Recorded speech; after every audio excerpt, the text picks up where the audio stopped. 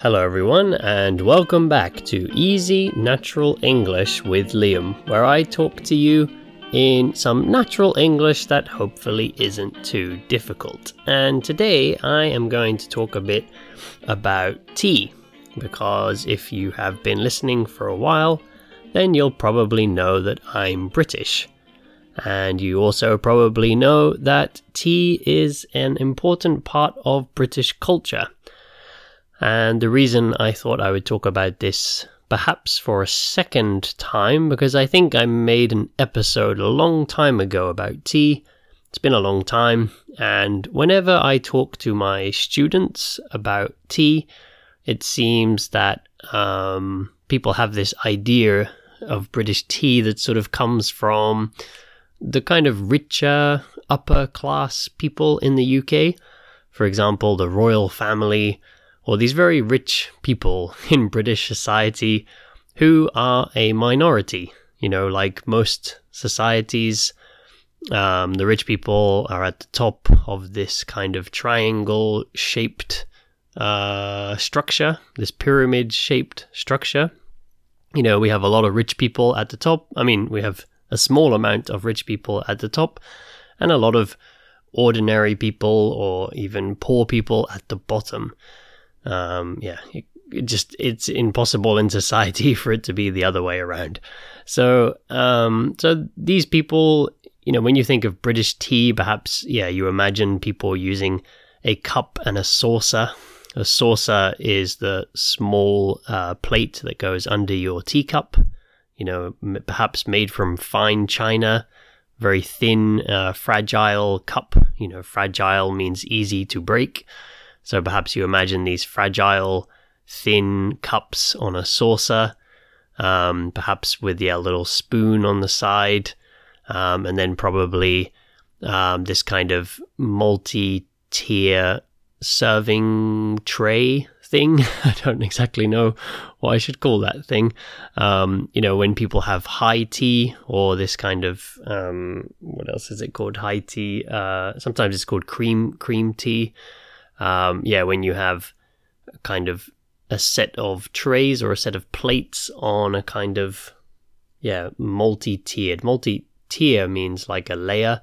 So at the bottom, normally I think, it goes from savory to sweet. So savory means more like salt flavor, and of course sweet means sugar flavor.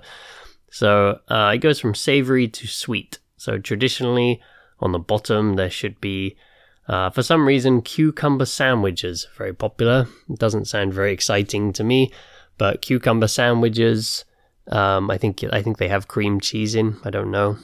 Cucumber sandwiches, some little sandwiches, maybe some pie or something savory, and then it goes up the layers.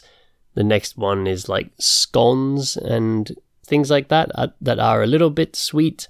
And then at the top is where you have the cakes and things that are very sweet. So that's like high tea or cream tea. And as I said, that is something that only people like the royal family are doing regularly. These rich people have time, the time to do that.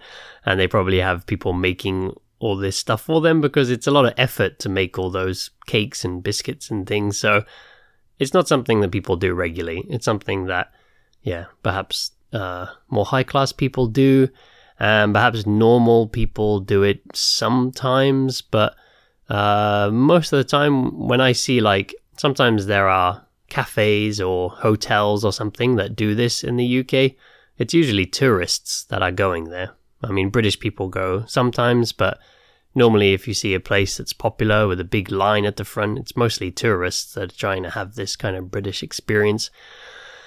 So, do we drink tea in the UK?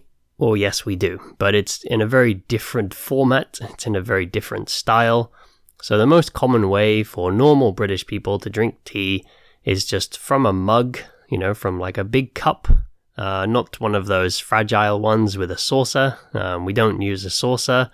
Just use a normal mug, put in a tea bag, and add a bit of milk to it, and then probably sit on the couch, on the sofa, and watch TV. or whatever people do these days, watch Netflix or something. So that's pretty much it. So there's a particular something I've noticed when I've been in other countries, which, I've lived in a lot of different countries and I've visited a lot of different countries. I've been mostly outside of the UK since I was 19. So I've tried tea in lots of different places, and it's usually quite different from British tea. And I think the difference is in the UK, the tea makers, like the producers of the tea, some very popular brands would be like PG Tips or Tetley tea, or Yorkshire tea, which is my favorite one, Yorkshire tea. The people that make these tea bags, they expect people to add a bit of milk to the tea, because most people in the UK, when they drink this so-called English breakfast tea, in the UK we usually don't call it English breakfast tea, we just say tea, and that equals English breakfast tea.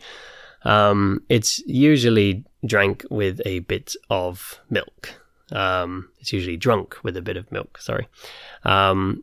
So these makers make the tea bags quite strong. So they're quite strong. So if you are in the UK and you drink, if you drink these tea bags black, like if you don't add any milk to it, then it will be quite bitter. Some people like it. Personally, I think it's disgusting. If you don't add milk to it, it's really not very nice.